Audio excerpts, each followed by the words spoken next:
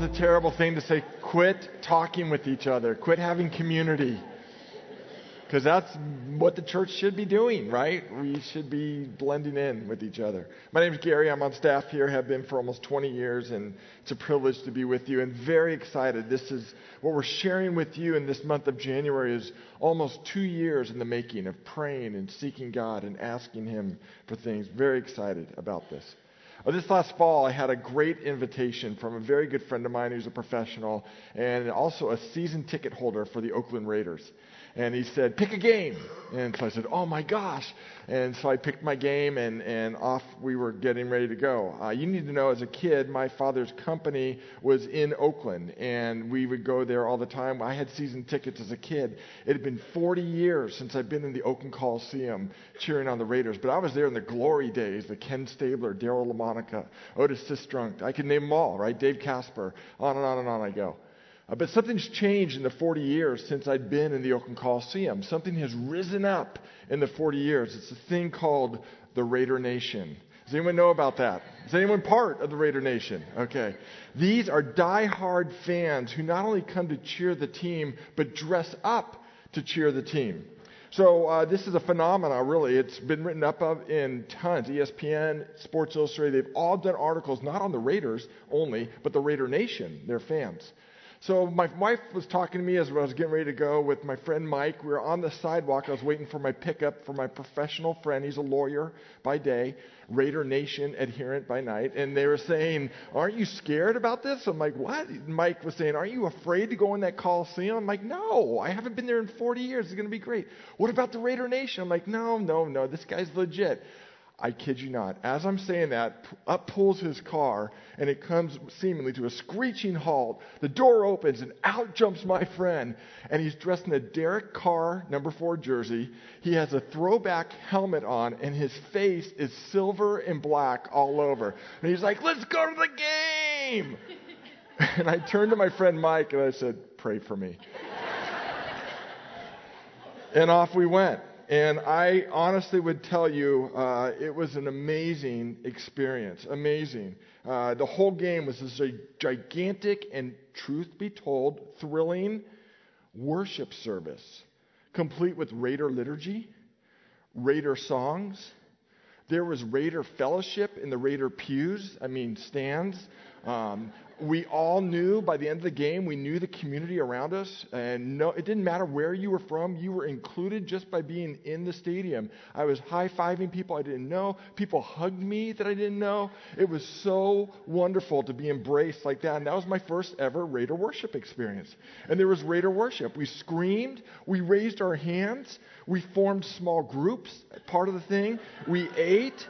We talked back to players. Some people even talked back to the officials in vulgar terms. And it was an amazing thing. And no one thought that behavior was unusual. People called us fans. Now, if you transfer that kind of passion into most churches, can you imagine that? Why doesn't that happen? Why doesn't when Brian, I'm going to turn part of the sermon over to Brian. Why doesn't when he come up, we just don't bump each other and give each other a slap on the butt and high five each other? Why?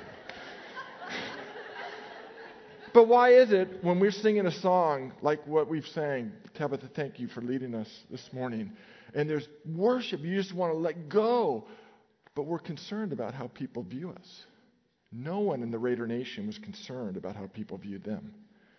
You turn that passion to a church, you're not a fan, you're a fanatic. See, it's almost as if we think it's appropriate to get excited, it's appropriate to be enthusiastic. And I'm not equating passion only with exuberance. I'm not saying that. But you've got to agree with me. The mindset is you can have passion for anything in life except Jesus. That's the mindset out there. Why is that? When it comes to following Christ, here's my question for us today. How much passion is required? Can one be too passionate in their quest to be obedient to Jesus? Is passion reserved just for this gathering?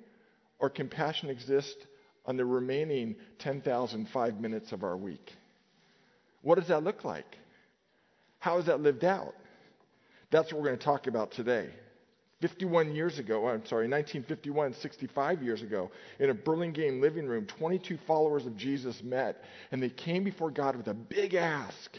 Now, let me remind us all, they had no professional clergy. They didn't have 14.8 acres. They had no defined strategy, no budget. They didn't even have staff. You know who the first pastor of PCC was?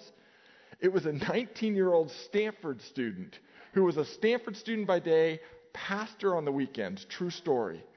They just came with passion that God was calling them to bring a new kind of church to the peninsula in 1951. A church where we would go to where the people are, not just open our doors and expect the people to come to us. The founder of that group is an insurance salesman. His name's Carl. And I had the privilege of spending a lot of time with Carl. Would call him, he'd call me. I'd go down and visit him in Santa Barbara. And to his dying day, he died at 95. 2 months before he died, we had a phone conversation. And this is passion. He always thought my name was Jerry. And at 95, I wasn't going to change that, okay? But his last conversation, I didn't know it would be our last conversation, but this was his last, to me, dying words. Jerry, go to where the people are. Go to where the people are. That's what PCC has always been. Are you going to the people? Passion for Christ. So we're spending the whole month to cast a new vision for what passion would look like in our day and asking God to recapture in us that living room vision. Our vision for the future is actually rooted in the past, in that living room and what took place. And we've been looking at the church of Antioch in Acts chapter 11. And we've unearthed 3 things that we see in that church. Actually, today's the third. And let's look at this. The first thing we saw is they prioritized also over only. And on that note, I just made a call out that I love knit caps. And someone knit me a cap with PCC colors on it. How do I look? Isn't that awesome? Yeah, thank you for that information. I love this. They prioritized also over only. They pursued the Lord with wholehearted, this was last week, all in devotion. And then we're going to see in verse 26 today, the third ingredient that's critical. It's critical to us, it's critical to them. Jesus was central in every area of their lives. Grab your notes and turn to Acts chapter 11, verse 26. Acts 11, it's also on your message notes. You can turn your Bibles or on your cell phones. Look what it says. Barnabas went to go find Paul. Look what it says in verse 26, right at the top of your notes. When he found Paul, he brought him to Antioch. For a whole year, they met with the church. Now, note what it doesn't say. They didn't meet in a church. Our vision's the same as what the vision was 1951. The church is not a building. I'll say it this way. I've said it before. You are the greatest asset to the ministry of PCC. You're more valuable than I am to the ministry of PCC.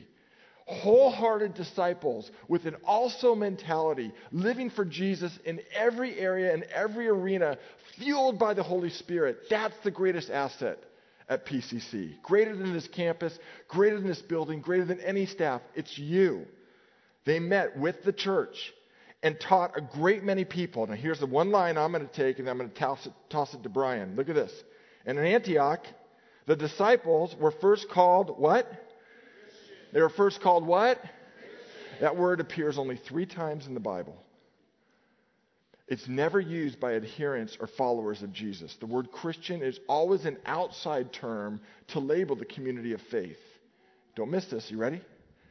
And it's always a derogatory term. See, the Antiochians, we think, political correctness reigns here. Political correctness was all over Antioch. If anyone stepped outside the norm, they would be put down in any other arena. And so here's these followers of Jesus who just can't stop overflowing with Jesus through their actions, through what they love, through who they worship. And the outsiders don't know what to do with it, and so they put them down. The word Christian comes from the Greek word Christos, which means anointed one, Messiah. Okay? And so they called them in a derogatory term, there's the little Christs. And it wasn't pleasant. As a matter of fact, it was a formal crime. In 1 Peter chapter 4, verse 16, by the time this got to Rome, it was a formal crime to be a Christian. And Paul talks about that in 1 Peter 4:16. But they did it anyway. Why? Because they were so passionate about Jesus. They just got the nickname Christian, little Christ ones, Messiahists. Now, regardless of our name, PCC, don't you know we have a reputation in this community?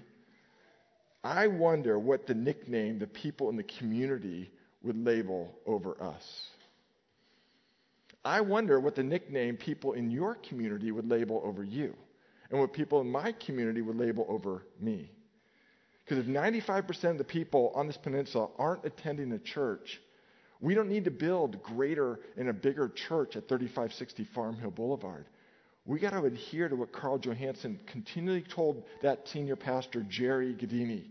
Go to the people. Go to the people. I wonder if they label us as good Deedians.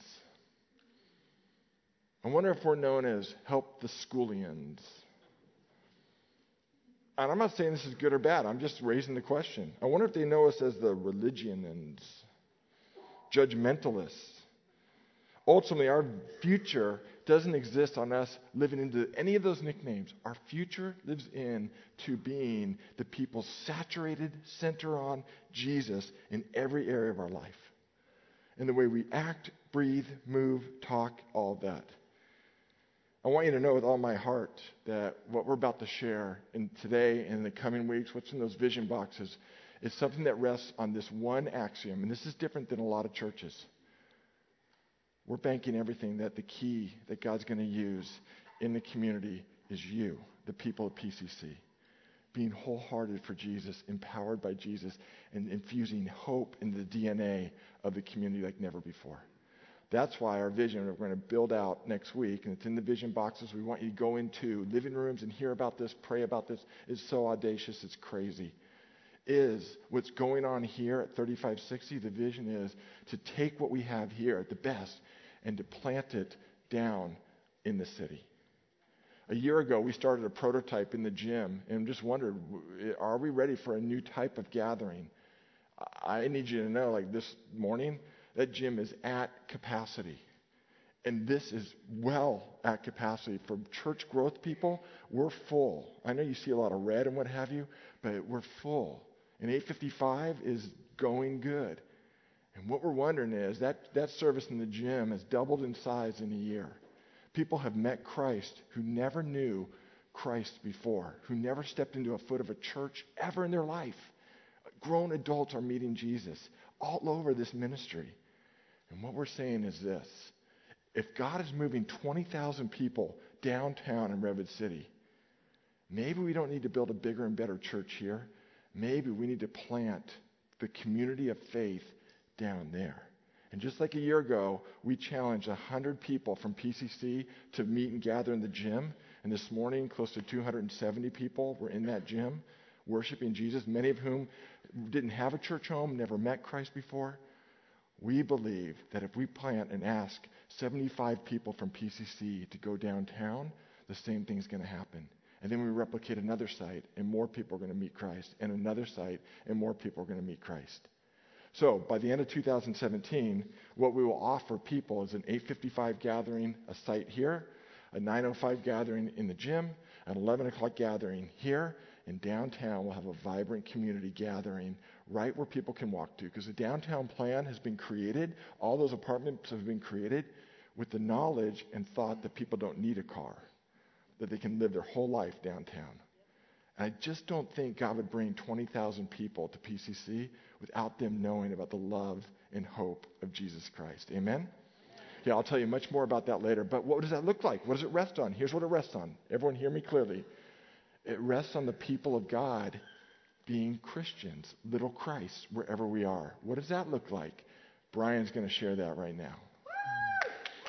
Yeah.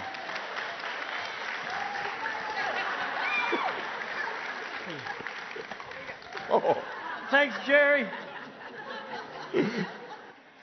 Thanks, Jerry, for almost killing me. You fanatic. The reality is the label of Christianity isn't what has power. If you go back to the church of Antioch, sure, they labeled them Christians.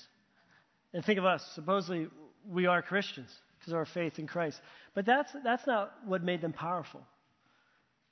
And they were powerful because you're going to hear Gary at the very end today talk about what if they hadn't done what they ended up doing. It wasn't the label, it was how they lived it out. And in this day and age, I think that's actually the strongest thing we can do and has the most power. It's how we live it out. And if you think about teams, organizations, and movements that have success, seem to at some point identify, hey, this is how we're going to live. Now, I'm not a Marine, and I even hate talking about the armed forces because I'm not unqualified for that. I didn't have the experience. But when you come down to and you talk about the Marines were about honor and courage and commitment. And it's gotten us pretty far. It's what enables us in one way to have religious freedom. And those values have done an amazing thing to bond a group of men and women that have really done something phenomenal in providing for us. Just those 3 words. You look at, take it a little lighter, the Warriors, not people with spears, but people with basketballs. The Warriors actually have some values: joy, mindfulness, compassion, commitment. And that has carried them. They talk about that joy piece. This needs to be fun as we go. They play with joy, and that's taken them a long way. And so when you look at the church of Antioch, I think they show us some key values that are worthy of us holding on to. And if we hold on to those, then we do become this movement of hope together. And that's where we are stronger together. So what I want us to do right now is to actually do a values assessment of just our own lives. I'm going to show you 6 values that the church of Antioch lived out and that we want to grab onto and make our mainstay. And I want you to figure out where you are, because that helps us figure out where we are. And here's what I know. I'm not good at some of these. Others I'm wired more naturally for. And I think that's how God's made us in the image of Him. In some ways, these come naturally. In other ways, our flesh and our brokenness hinders us from that, and we need His power. And in the end, don't try this on your own. You know, when they say on TV, don't do this at home, don't try this at home. Don't try this at home. Don't try to live out these values on your own, because it'll either end in self-condemnation or self-glorification. God actually wants to birth these within us as individuals, because that's part of Him making us more and more like Jesus. It's always an us journey with Him. We as independent Western Bay Area people always make it about being independent. So this is where this is really hard. I give you a list like this, and you're like, I can do this. I'm like, oh, don't start there. Start with, God help me. I trust this is what's best for me and for us. And could we be Antioch? What if that was our code term together? How's your Antioch going? Playing Antioch? I like to say playing Kingdom. You playing Kingdom today, or you playing Earth? Playing Antioch? Or just playing your own game? Let's take a look at these. You have them on your sheet. Look at the first one, living the Word of God. But Paul and Barnabas remained in Antioch, where they and many others taught and preached the Word of God. I would not be here today unless I went to a man's house at 6 a.m. in the early 90s, and he taught me the Old Testament while his daughter watched Disney videos. He was passionate about living out the Word of God and conveying the Word of God, and he taught me the Word of God. I'm utterly grateful. It changed everything. I realized this is one of the values that I'm most passionate about, and that I just love to try to do, to bring the Word of God and make it be something that you can integrate and do in your life. Oh, it reminds me of that passage in James. Do not merely listen to the Word and so deceive yourselves. Do what it says. It reminds me when Gary uses the 95% number. If 95% of those around us are not accessing the Word of God, either in a worship setting or on their own, that means we are the Word of God to them. Hence, living out the Word of God is worth getting out of bed every day and trying to do with Him. Not on your own, with Him. What's neat is, if we just had this conversation today and it ended, you might be inspired, but we'd probably never get anywhere. And we'll never get anywhere unless we keep having the conversation about, are we living like Antioch? And in your box that you'll receive today, you get these cards of discussion that I would say you put on your table to have a discussion at dinner time, or maybe where you sit in your chair in the morning when you sit with God, or at your bedside table, or put them on your dashboard. Maybe not. But, and listen to this first one. This is about living the Word of God. What do you have for me in your Word, Lord, in this particular season of my life? If the Word of God is alive and active, which I believe it is, it speaks to us if we sit and let it hover over us and in us. And so that would be one way. That's just one of the questions you could kind of integrate to help you live the Word of God more. Look at this next one, following the Holy Spirit. One of them, named Agabus, stood up and through the Spirit predicted that a severe famine would spread over the entire Roman world. We need people, as we move together as a movement of hope, that are hearing from the Spirit of God and saying, yes, there, not there. We should. We need people that are speaking to us because they're hearing the Spirit of God and saying, have you thought about this? We need to allow the Spirit of God to be stirred in us so that more love, more patience, more kindness, more of the fruit of the Spirit come from us. Just like it says in Ephesians 5:18, be filled with the Spirit. The card in your box, or one of the cards in your box, says this: how are you leading me to follow you today, God? That'd be a question you could walk off with. Yesterday, it was a rainy, dreary day, and I had to drop my son off at 5 a.m., and I came back, and I sure went to bed, and I stayed up, and then I was no good for the rest of the day, and I just wanted to be by myself. Can anybody relate? But it was about mid-morning. I was like, I got to kind of show up here, and God help me, and I was having time with God, and the word came up, engage. Like, get out of your room and go engage. And I believe that was the Spirit of God telling me to move on, away from myself, to play a little Antioch, to play a little kingdom. Practicing healthy relationships, we need this. It's the next one they're found doing. When we arrived, this is Barnabas, and saw the grace of God had done, what the grace of God had done, he was glad and he encouraged them. You do not realize how many of you have spurred me on because of your actions and your encouragement. When you forgive somebody, that helps me forgive somebody. When I hear how you were gracious to somebody, I go, yeah. That's how I need to be to somebody. When you reach out to somebody, and I see you reach out to somebody, and I hear about you reaching out to somebody, I go, yeah, that's who I should be about. That's healthy relationships. And those are challenging. I think it's one of the hardest ones. I ebb and flow in this one. Living the Word of God, I'm jazzed about. Healthy relationships, okay, yeah, I ebb and flow in that. Just come live with me. It says, be completely humble and gentle. Be patient. Bear with one another. How about this next one? They're caught sharing Jesus. They valued it. Some of them, however, men from Cyprus and Syria, went to Antioch and began to speak to the Greeks, telling them the good news about the Lord Jesus. They weren't ashamed of the gospel. For us, we get all mixed up. We're worried we're going to be a freak, okay, to somebody, or we're going to offend somebody, so we don't do anything. Does that make sense? Verse, there's something about Jesus and God that you like, and you've tasted, and it's touched you. What if that's all you're called to do, is to share that slice of the kingdom pie with somebody else? And what if it's not about being offensive and being a freak, but realizing there's people that like you and you like them and they're spiritually interested, and so naturally you end up sharing your honest heart about it. That's how it kind of began with me. I found men who I liked, they liked. I was spiritually interested and had questions, and they had answers I'd never heard of before.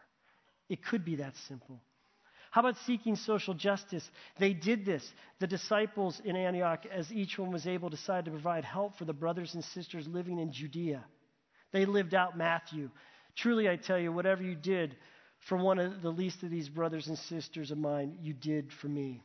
To be honest, I want you to mark today 2 you're strong at and 1 that's your weakest. This is my weakest. We do those things called Beautiful Day where we'd go do extreme makeovers. I come by obligation. I'll just be honest. That doesn't naturally work for me. We go to Mexico and other places. That's the hardest thing for me. I'm not most natural in those settings. I often get there and go, what's my role here? I'm better one-on-one. I don't like the paint. So I end up at the donut table talking to people. And then I see you all. And I see how fired up you get. And I do like shovel and tan bark. That's fun with kids. I can do that well. And I find my place. But I grew up never seeking social justice. It wasn't part of the mantra of my family of origin. It wasn't bad or good. We just didn't. Does that make sense? Maybe you relate to it like me. Maybe it's like the next one. These people in Antioch were generous. The disciples, as each one was able, decided to provide help for brothers and sisters living in Judea. They did this, sending gifts. This has been a growing edge for me, and it's a regrowing edge. I found out early on that God wanted me to release my gifts and my funding to certain things. And I realized in order to do that, you have to be very organized and with your money. And so that kind of worked out after a while. And then we did, and then I didn't really think about it, and it was more kind of religious than my heart. But in the end, I started to get freed up again. But now I find as my kids are in college and it seems like we need the most money ever, I want to hold it all tight. So I'm back to wrestling with that one again. Will you take a moment, circle your top 2, mark the one that is the hardest for you. I'm going to give you about half a minute to do that.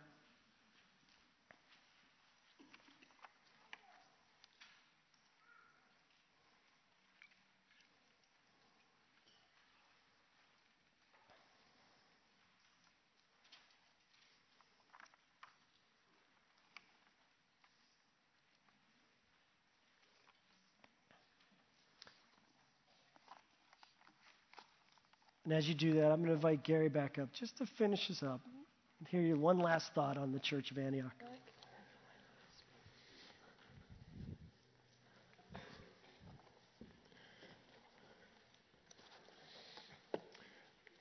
I see so many similarities in Acts 11 with this Antioch church in us today at PCC. Acts 11 at Antioch Church, they were in the 3rd largest urban center in the known Roman Empire. We're in the 4th largest urban center in the known United States. Antioch Church was a church that was birthed in a primarily Gentile region. So are we. Antioch Church was on a trade route. What went through Antioch went to the world. What comes through this valley, technology-wise, biotech-wise, other areas, goes to the world. We influence the world. The Antioch church depended on nothing. They had no buildings. They had no budget. They just saw Jesus changing their lives, and they spread the knowledge of Christ everywhere they went. If there was no Antioch, the gospel wouldn't have jumped to the Gentiles. We wouldn't have that record. It would just be a primarily Jewish sect. If there was no Antioch, you need to know this. The book of Luke and the book of Acts doesn't get written. Because not only was it written in Antioch, it was written by Luke, who's the only Gentile writer in the New Testament who was led to Christ in Antioch. If Antioch doesn't exist, the church of Romans doesn't exist. Because Paul wrote that letter to a church that was thriving before any missionary ever went to Rome. What happened? Most theologians believe people came through Antioch, met Christ on their way to Rome, and just leaked Jesus all over. And in Rome, a church popped up and grew. Without Antioch, the Corinthians don't exist. Galatians doesn't exist. Ephesians doesn't exist. Thessalonians doesn't exist. Revelation 2 and 3 doesn't even exist because those 7 churches don't exist. Because Antioch gave their greatest resource, the Apostle Paul, to go on mission, and he planted every single one of those churches. They had nothing when they started. They were put down and mocked, And within 6 chapters, read it for yourself, Acts 17:6. You know what happened with the church at Antioch? They were known as the people who turned the world upside down for Jesus Christ. My friends, I want to tell you it can happen again today through us. And we believe God is calling us to leverage our credibility in the city and our people that gather and everything we have to reach the thousands of people that God's bringing to this great city and beyond. And what would happen, we have no idea. I'm convinced the Antiochs didn't know they were going to plant all those churches. They just followed Jesus one step at a time. Tabitha, come on up. And we're going to sing, and then we're going to pray together and launch us from here. But let me pray for us right now. Father, while the word is misaligned again in our day, and while there's a million different definitions of it, we would be honored if in the heavenly realms we were known as Christians, as little Christs, people saturated, centered on, leaking everywhere the values, the life, the power, the love, the compassion of Jesus. And God, as we talk about passion, I know what that means to you. It just simply means obedience. May we be passionate followers of yours everywhere we go. God, I believe, like I said last week, the issue isn't the 75 minutes on a Sunday. Our challenge, my challenge, is the 10,005 minutes the rest of the week. And that's where it's needed the most. Help us believe again that those values that Brian talked about, that we can become that in you, that you want to birth that in and through us. Humble us as we go forward with loaves and fishes, watching you multiply us and feed the masses. We love you and thank you in Jesus' name. Amen.